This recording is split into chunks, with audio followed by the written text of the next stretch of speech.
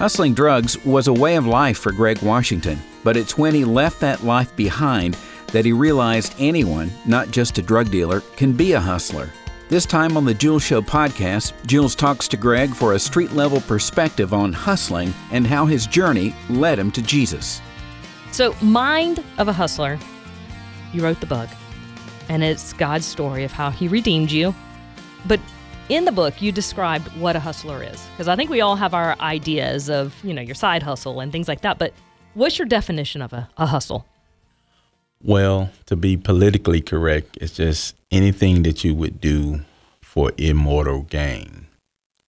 I think, most of the time when we hear hustling, it's automatically credited to the street hustler. Mm-hmm. But I think anything that you would do to get money and it's not right, it's hustling. Right. Yeah.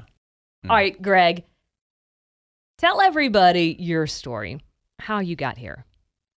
Take us all the way back. Well, I'm the only child to Timothy and Mary Stubblefield. I was born in Houston, Texas in 1970 of September. And Texas guy, huh? Yeah, I was born in Texas by way of California, by way of Florida, by way of Georgia. That's what happened to your Southern accent. You lost it in California, didn't you? Well, let my wife tell it. No, I'm real Southern. You're real Southern. Yeah. So you're only child. Yeah, only child, and grew up to Tim and Mary. They were teenage parents when they had me. I think my father could have been 20, but my mom was still about 16. And, just grew up and early on just seen some dysfunction in my family that, as a little kid, you shouldn't see. My father, he was abusive and kind of saw that early on in the relationship between him and my mom. And then eventually she couldn't take it anymore and they separated, which kind of broke my heart. Because, how old were you? Maybe about 5. Okay, young. Yeah. So it kind of broke my heart because, as a kid, you always want your parents to be together, mom and dad. But so then I would just go visit him on the weekend, and that went on. And eventually he moved to California, which at that time my mom had got with a man, and he was kind of like my stepfather's pretty good guy. Put me into sports. I played football, ran track, played baseball, just did all the things. Triple threat, huh? Yeah, that kids would do. And, life was good. Yeah. In your book, Mind of a Hustler, you started to see men figures in your life getting into hustling, right, to make extra money. Yes. So, I first saw that was through my mother's oldest brother, my uncle. And he worked for the city of Houston, and I put that in the book, and he sold marijuana on the side. It was his side hustle. I mean, he would work 5 days a week. On the weekend, during the week, he would sell marijuana. And, I'm seeing this as a young child. I'm like, I didn't think nothing about it. I just with a respectable job, Monday through Friday. Yeah. Yeah, and his wife worked for, it was Southern Bell at the time. It wasn't AT&T, so it was Southern Bell. So they was a good family, he was married. And, but I saw that and witnessed that, and I was like, so I kind of started seeing it at a young age. And then my stepfather, which was the guy who stepped in with my mom, he would give him marijuana to sell. So it was kind of, early. Some fast money. Yeah, it was just fast, extra money. So I saw that. Yeah, and I'm sure seeing it at a young age, you almost get desensitized. Like, this is just what you do to supplement your income. Yeah. It's like it wasn't no big deal. It was like a social thing. It wasn't like, they got 100 cars pulling up at one time. It was like, you might come over and, they might drink a few beers and he might Somebody might purchase marijuana to take home with them, or they'll socialize around it, So it was a different look from, when by the time I decided. You ramped it up. Yeah. You ramped it up. Yeah, All right, but there was a very special relationship with your grandmother. Yes. Where she really showed you what a true Christian looked like. Yes. The late Fannie Mae Stubblefield. I got a blessed opportunity early on to live with her as, maybe 3 or 4 when my dad was stationed in Hawaii. And she was living in Los Angeles. She was living in Inglewood. She was living in Los Angeles. And I used to go to church with her all the time. My grandmother went to church Monday through Thursday, maybe even Friday, some meetings. Monday through Thursday. Yes, because her house was in the back of the parking lot of the church.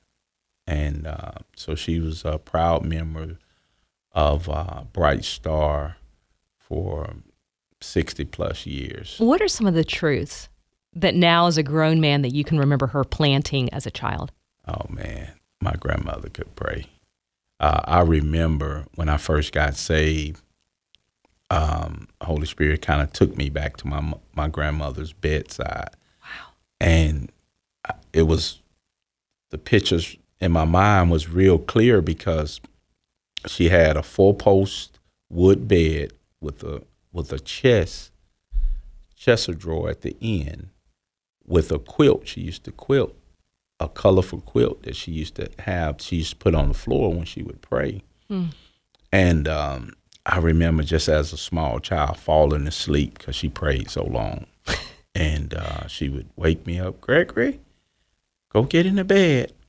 And yeah, so it was she planted a seed early, and I think she baptized me when I was about 5 or 6. I think the second time I went back out, she made sure I got baptized. So was she aware? Did she live long enough to see God redeem your story? She did. She did. She did. She came out in 1996 to Georgia. And I'll never forget it. It was around this time. It was getting close to Easter. And we went to church together. Wow. And at this time, I'm fully engulfed into the street life. And, of course, she's very aware. She knew it. She was like, she's seen the elaborate cars and a lot of the things that I had. And I remember dropping it off because at this time, she had got a pacemaker. So she didn't fly as much because my grandmother could fly free because we had a cousin. She had worked for Southwest for so many years and had my grandmother on her plan. But she, at this time in life, she wanted to take an Amtrak. And I remember dropping her off, and she looked at me and she say, Gregory, you got to change your life. God is not pleased with you. And pierced your heart, didn't it? Yeah, I was like, wow. Yeah.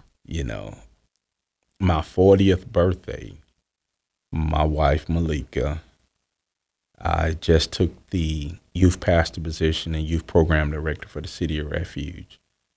Flew my grandmother in without me knowing it to let her see me take that position. And I'm telling you, it was amazing. It was almost like that day was an example of what heaven looked like. It was a lot of people from City Refuge, a lot of people that had been supporting my change. And for your grandmother to see all those prayers being answered. Yeah. Well, I had the privilege, I don't know, Greg, it was probably a couple of months ago now, to meet your wife, Malika, and she knew who you are now. She didn't know the guy from the streets, selling drugs, having a 20-year sentence. And I asked her, I said, when you hear stories of how Greg used to be, how does that ever come to you? And she said, it's like telling me about a different man. So go back. I know I kind of took a left turn on your grandmother, but go back. You were raised kind of being desensitized that this is what you do. You sell some drugs on the side. You have a respectful job Monday through Friday. That was what your uncle did. That's what your stepdad did. This is what you saw being done. Right. But you ramped it up because you were not just selling marijuana. You were taking it to the next level. Right. Right. So you want me to talk about that? Yeah. Yeah. Yeah. So If you don't mind. I tell when every opportunity that I get to speak to young people, you know, I came to the point to realize that drug selling was kind of perpetrated on me. Explain that. So I'm living in South Florida at this time because my mother moved from Houston. Okay. I went out, stayed with my father a little while in California. And when I got ready to come back home, it wasn't Houston anymore. She had took a job at Disney. So we living in Orlando. And this time, it was like 84, 85. It was kind of the hype of the crack epidemic. And it was drugs everywhere. I remember just, you know, teenager, just seeing a lot of my friends, their parents getting on drugs, you know, some of my family members getting introduced to it. And it was like it was a new thing from, you know, when I was raised up in the 70s, marijuana was the thing. Now you had cocaine and crack at that. And it was devastating. It was devastating. You would see communities just kind of being ravished by this new thing. And for me, I didn't try to sell drugs as while I was in school, but it was like my 12th grade year when it was introduced to me. And I was working a job. I was in this work program where I can go leave fifth period and go work for 4 hours. So, you know, I had money, I was driving, and I had some friends that mothers was using drugs and selling it at their home. And my friend, I'll never forget, he said, "Hey man, if you give me $100, I give you 150 back." And I said, "Okay, that's good math. Smart. That's good math. You know, I give him 100, you're gonna give me 150 back." Sure. So I did that a few times, and I remember the day he gave me the money. He said, "Look, I know the guy who sells it. You drive, and if you take me there, we'll get it. We can cut my mom out, and we'll make more money." Is that the hook? Was that the? That's how really that was got kind his of hook like on you? Yeah, that was like my first time really seeing what it was, because at that time I didn't have my hands on it. So now I'm taking him and we picking it up, and I'll never forget. They had just kind of came out with Jordans at that time, Air Jordans. Yeah, I remember that. And we filled up an Air Jordan box full of 10s and 20s because we just kept doing the same thing until, you know, we was kind of ramping it up. And did you justify it at the time and just say, like, I'm just driving?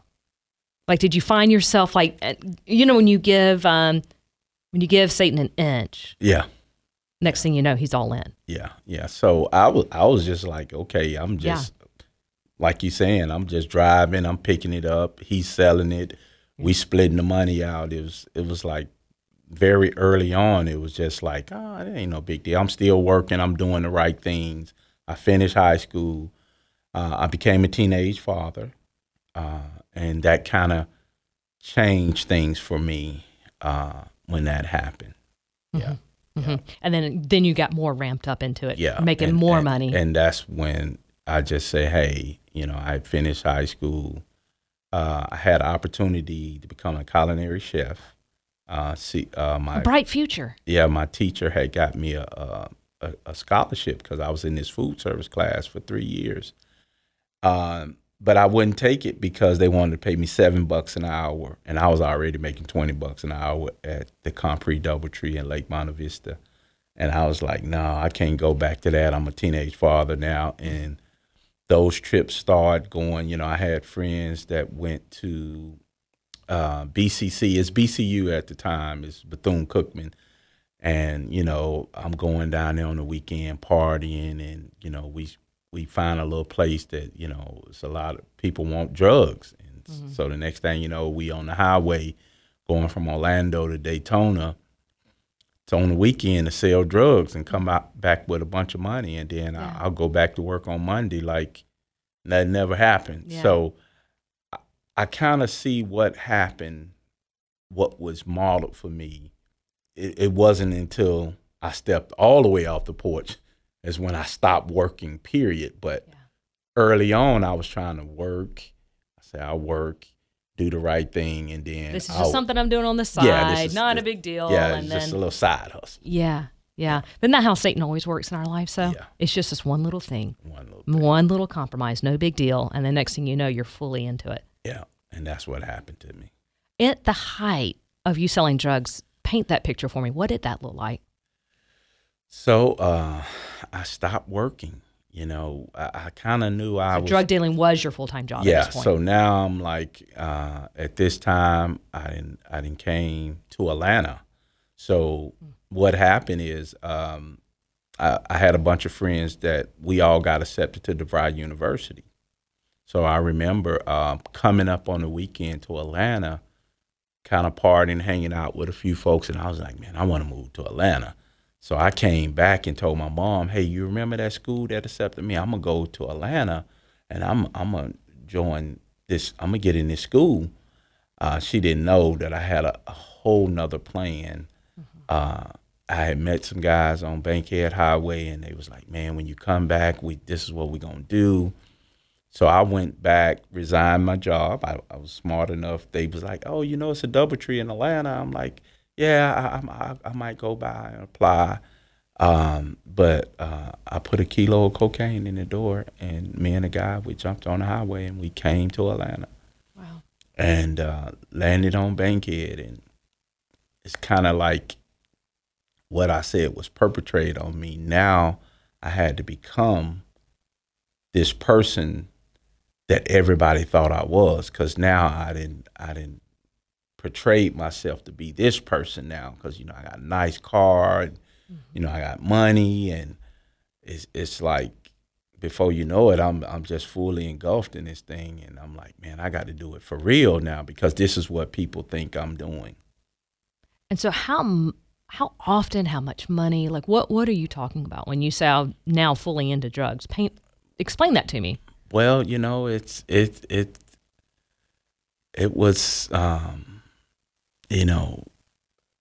it's probably, I don't want to say I was one of the inventors of a trap house, but we stopped standing on corners and started getting rental houses and setting up these operations that they could do very well in the course of a day. It was definitely more than what people was making, months and years. We could do that in a day's time. Wow. And so it's kind of like, I set up like a little business. Yeah. And there was other guys involved, and we get involved with people that are way bigger than us in it, and it just kind of grew. Did it ever scare you? Yeah, it was. Because you were with some bad people. Yeah, it was real scary. It was real scary. I got a lot of reminders once I was in prison of how, when you hear stories of maybe people that was coming to rob you, and you didn't even know it. But now they can talk about it because y'all both are in the same place, and they might talk about it to another guy that they might didn't know that know me. And be like, yeah, man, they had some plots. And you're like, wow, So yeah, it was real dangerous. Do you know anybody from those days? Are they still alive? Are they? Yeah, it's I know guys that's still out, still around. It was I got a good friend that he was from Orlando. I remember maybe about 7 years ago he called me, because of course he know me as turning my life around and all this, and he asked me, how do you get out of the streets? And I just told him, hey, you got to stop right where you at. You just got to surrender. But you had God really intersect your life to get you to stop. Yeah, I was a hard head. How did God change Greg's life? That story coming up in 30 seconds on the Jewel Show podcast. On the latest episode of the Finding Joy podcast, we visit with former All-Pro Atlanta Falcon Greg Brazina. We visited with Greg at the offices of his counseling center, Christian Families Today, for a very candid conversation. Our Sunday school teacher told us that God hears the prayers of good little boys, but he doesn't hear the prayers of bad little boys. He died the next day. I really hated God. It's the Finding Joy podcast. Find it under the On Air tab at thejoyfm.com or anywhere that you subscribe to find podcasts. Tell everybody what happened when God came and intersected your life, because you were on the fast track. Yeah. So I believe you always receive warning before the full destruction comes. So in 1993, while trafficking drugs on a motorcycle, I hit a pole doing 130 miles an hour. And it's where I blew out my right kneecap.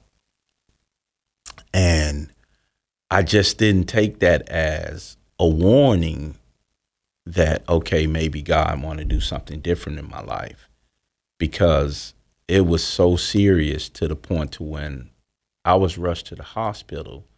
I was laying next to a man that had been stabbed 13 times.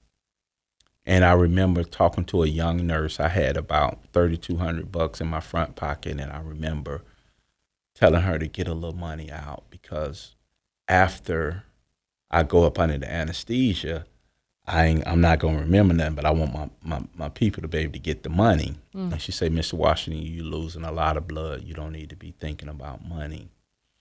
And I remember the doctors leaving me to attend to this gentleman that had been stabbed 13 times by his girlfriend. And I remember hearing that sound that I don't think nobody want to hear, especially if you're in the hospital, where he flatlined. I just heard something say, beep. And I remember whispering up under my voice, like, Lord, don't let me die, because you know I'm not ready. Yeah. So I had that encounter. I stay in the hospital about 6 months. And I get out, and so now I got to figure out how to live with a limp. That you still have. Yeah, still have my leg that I still have. God gave me a reminder how much He loved me, because eventually they wanted to amputate my leg, and they went through all that, and they say, hey. And you call it is the limp. Yeah.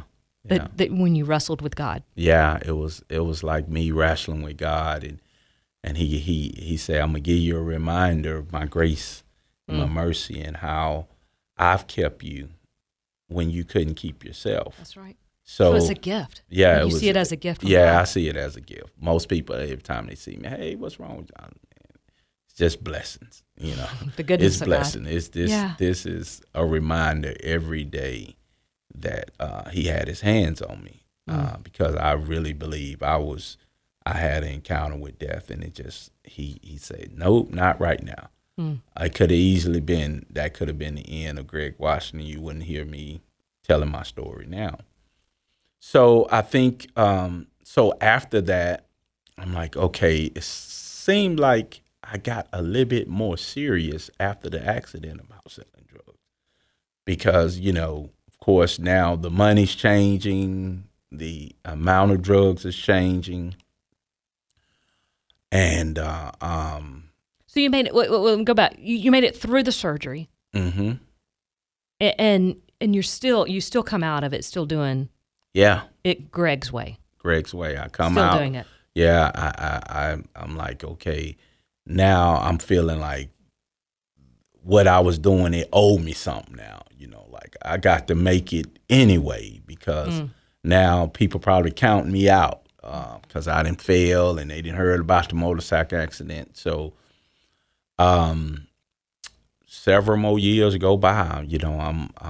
I'm really engulfed into this life, and guy that I was connected with, he called me from a federal prison after getting caught, and said, "Hey man, it's over with. You need to stop what you're doing. This is the end of the road right now." And I was like, and I didn't listen. So yet again, it was God saying, "Yeah, Greg, stop, and you weren't." Yeah, still wasn't listening. Still not going. He wound up getting 45 years.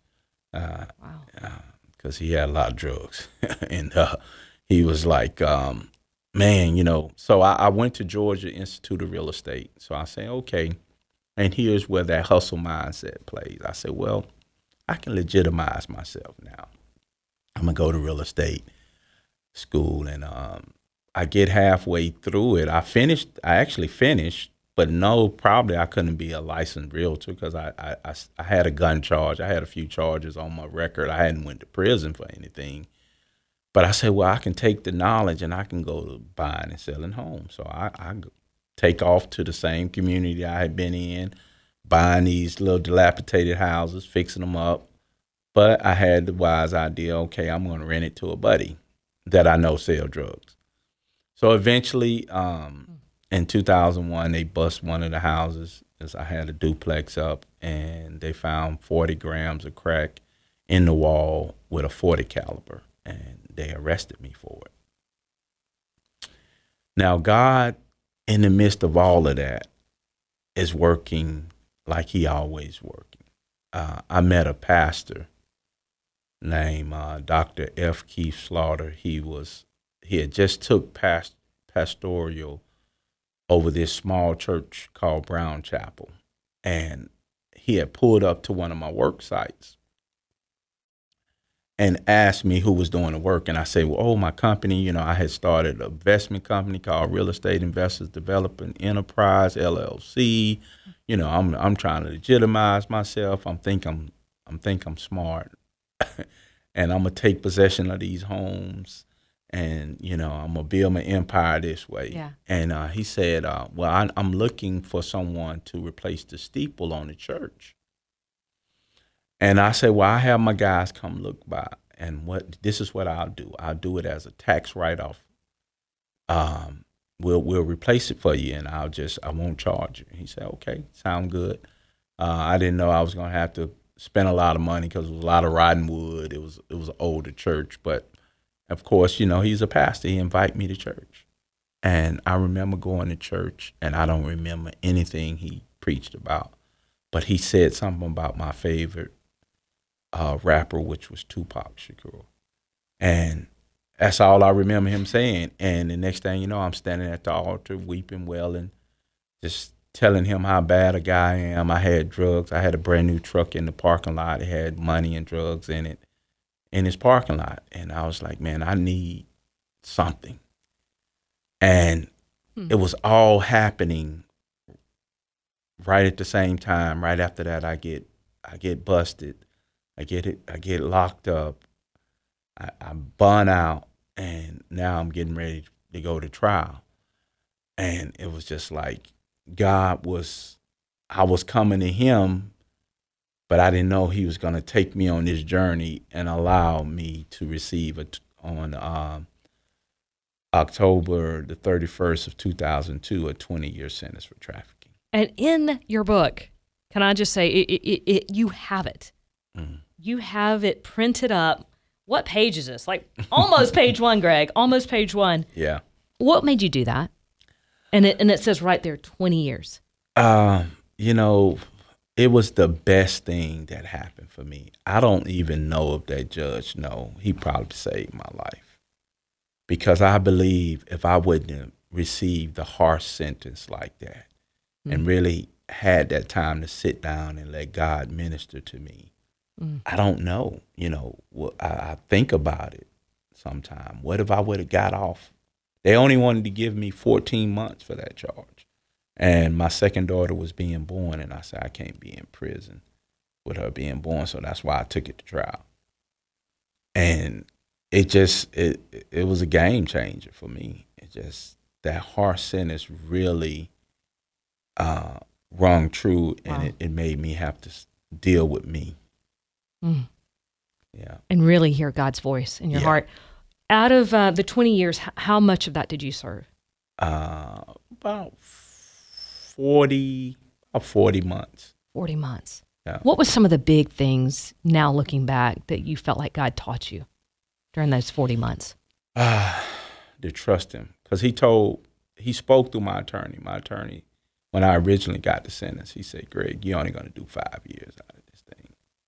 and I did just about 5 years out of it. Just staggering, still a staggering amount of time. And I'm like, no. I mean, when I went through the diagnostics, I had a piece of paper that said 10/31/2022. My maximum release date still haven't came yet. Technically, you should still be behind bars. If that's what the state of Georgia wanted to do, Wow. if they would just say, hey, you served your 20 years, I would still be in. So those 5 years, you said God taught you to trust him. Yeah, just trust him. Just trust the process. Because he was doing something, he allowed me to run into some amazing men of God, men that love God. Who are also serving? Who was also serving time. And it's actually, they were the first guys to encourage me to start telling my story. So for a long time, I didn't talk about the motorcycle accident. I didn't talk about what happened. I didn't talk about my father and stuff that probably shaped and molded me to be who I was up until that point. But in there, I started talking about it for the first time, and it was freeing. It was healing. So. And Greg, I think you probably shocked a lot of people to hear there are godly people who are serving time behind bars. Yeah. That's probably something that no one's ever thought of, because you just think criminals, bad people. It's some mighty men and probably women of God that really, a lot of times when you go to prison, most people say, oh, they just doing that because they're in that situation. But it was some genuine men that I ran into that love God. They still loving God. A lot of them out loving God. So, true transformation can come, and we know the Bible, the Lord always talked about the prisoner. Yeah. So the prison is not excluded from the salvation plan. That's right. And that really, I'm sure, drives you to what you're doing now with City of Refuge, which tell people about that ministry and what you're doing. This is pretty incredible. Yeah. So, I came to City of Refuge in 2006 after being released from prison. Met a great guy named Scott Auer that was volunteering over there. And when I came home, when I paroled home, I told him I was looking for a church. I wanted to get involved in something. I just wanted to be used. And he brought me to the City of Refuge. So I came to City of Refuge as a volunteer.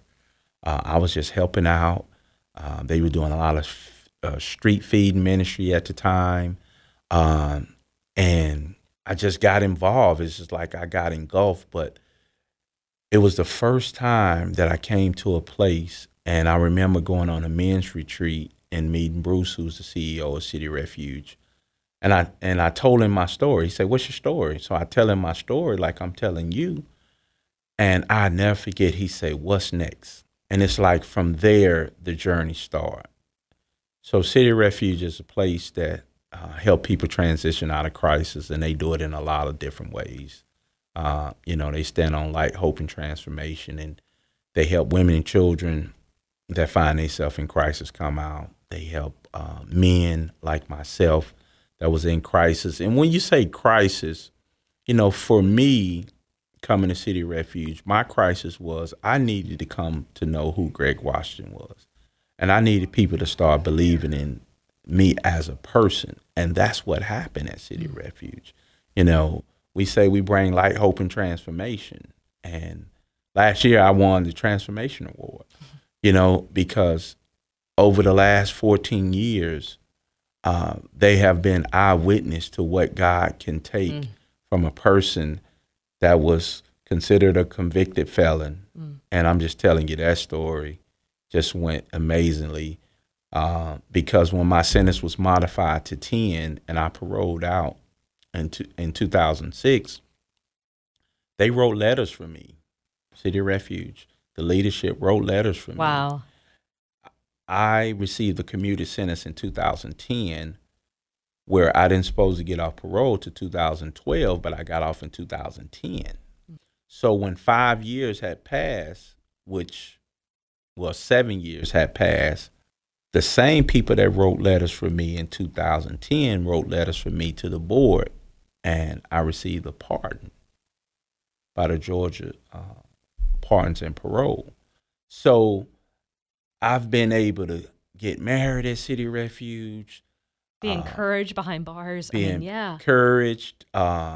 Just my whole life have been transformed. And it's, for 8.5 years, I did everything from mop floors at City Refuge to take out trash, to run our warehouse, to for 8.5 years, me and my wife was youth program directors and youth pastors, to come in full circle to doing the ministry that I'm doing now, the Tyro ministry at City Refuge, where I go back in to the very prison that I told God I wasn't coming back to. Because I told him, when he said, "You coming back through the front gates?" I say, "No, because I'm not doing anything wrong. I'm going to be a law-abiding citizen. I want to live my life like everybody else."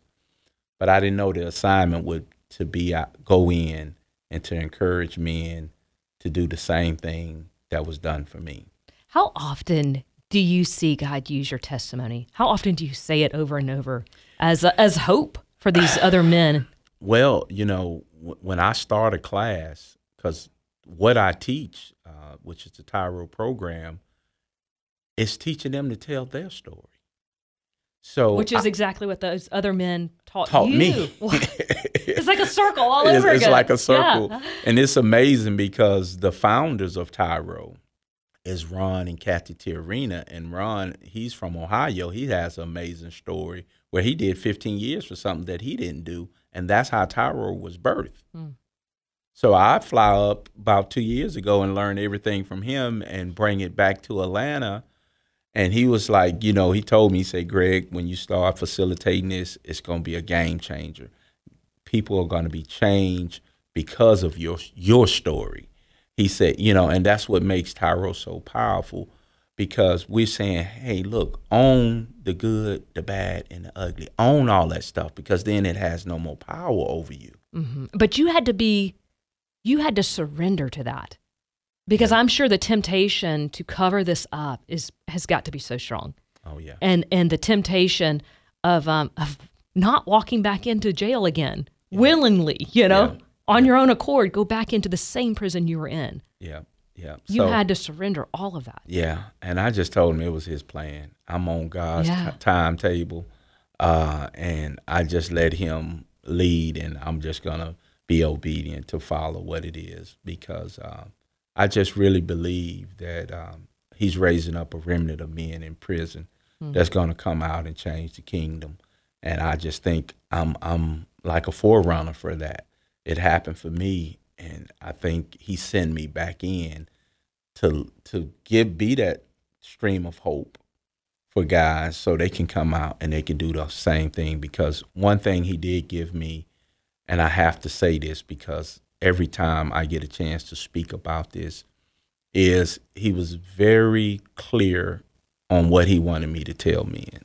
And he wanted me to tell men to come out, stay out, cover your families, come out, marry that woman that's been loving on your kids, or y'all having kids together, because that's what's going to change that generational cycle of going to prison.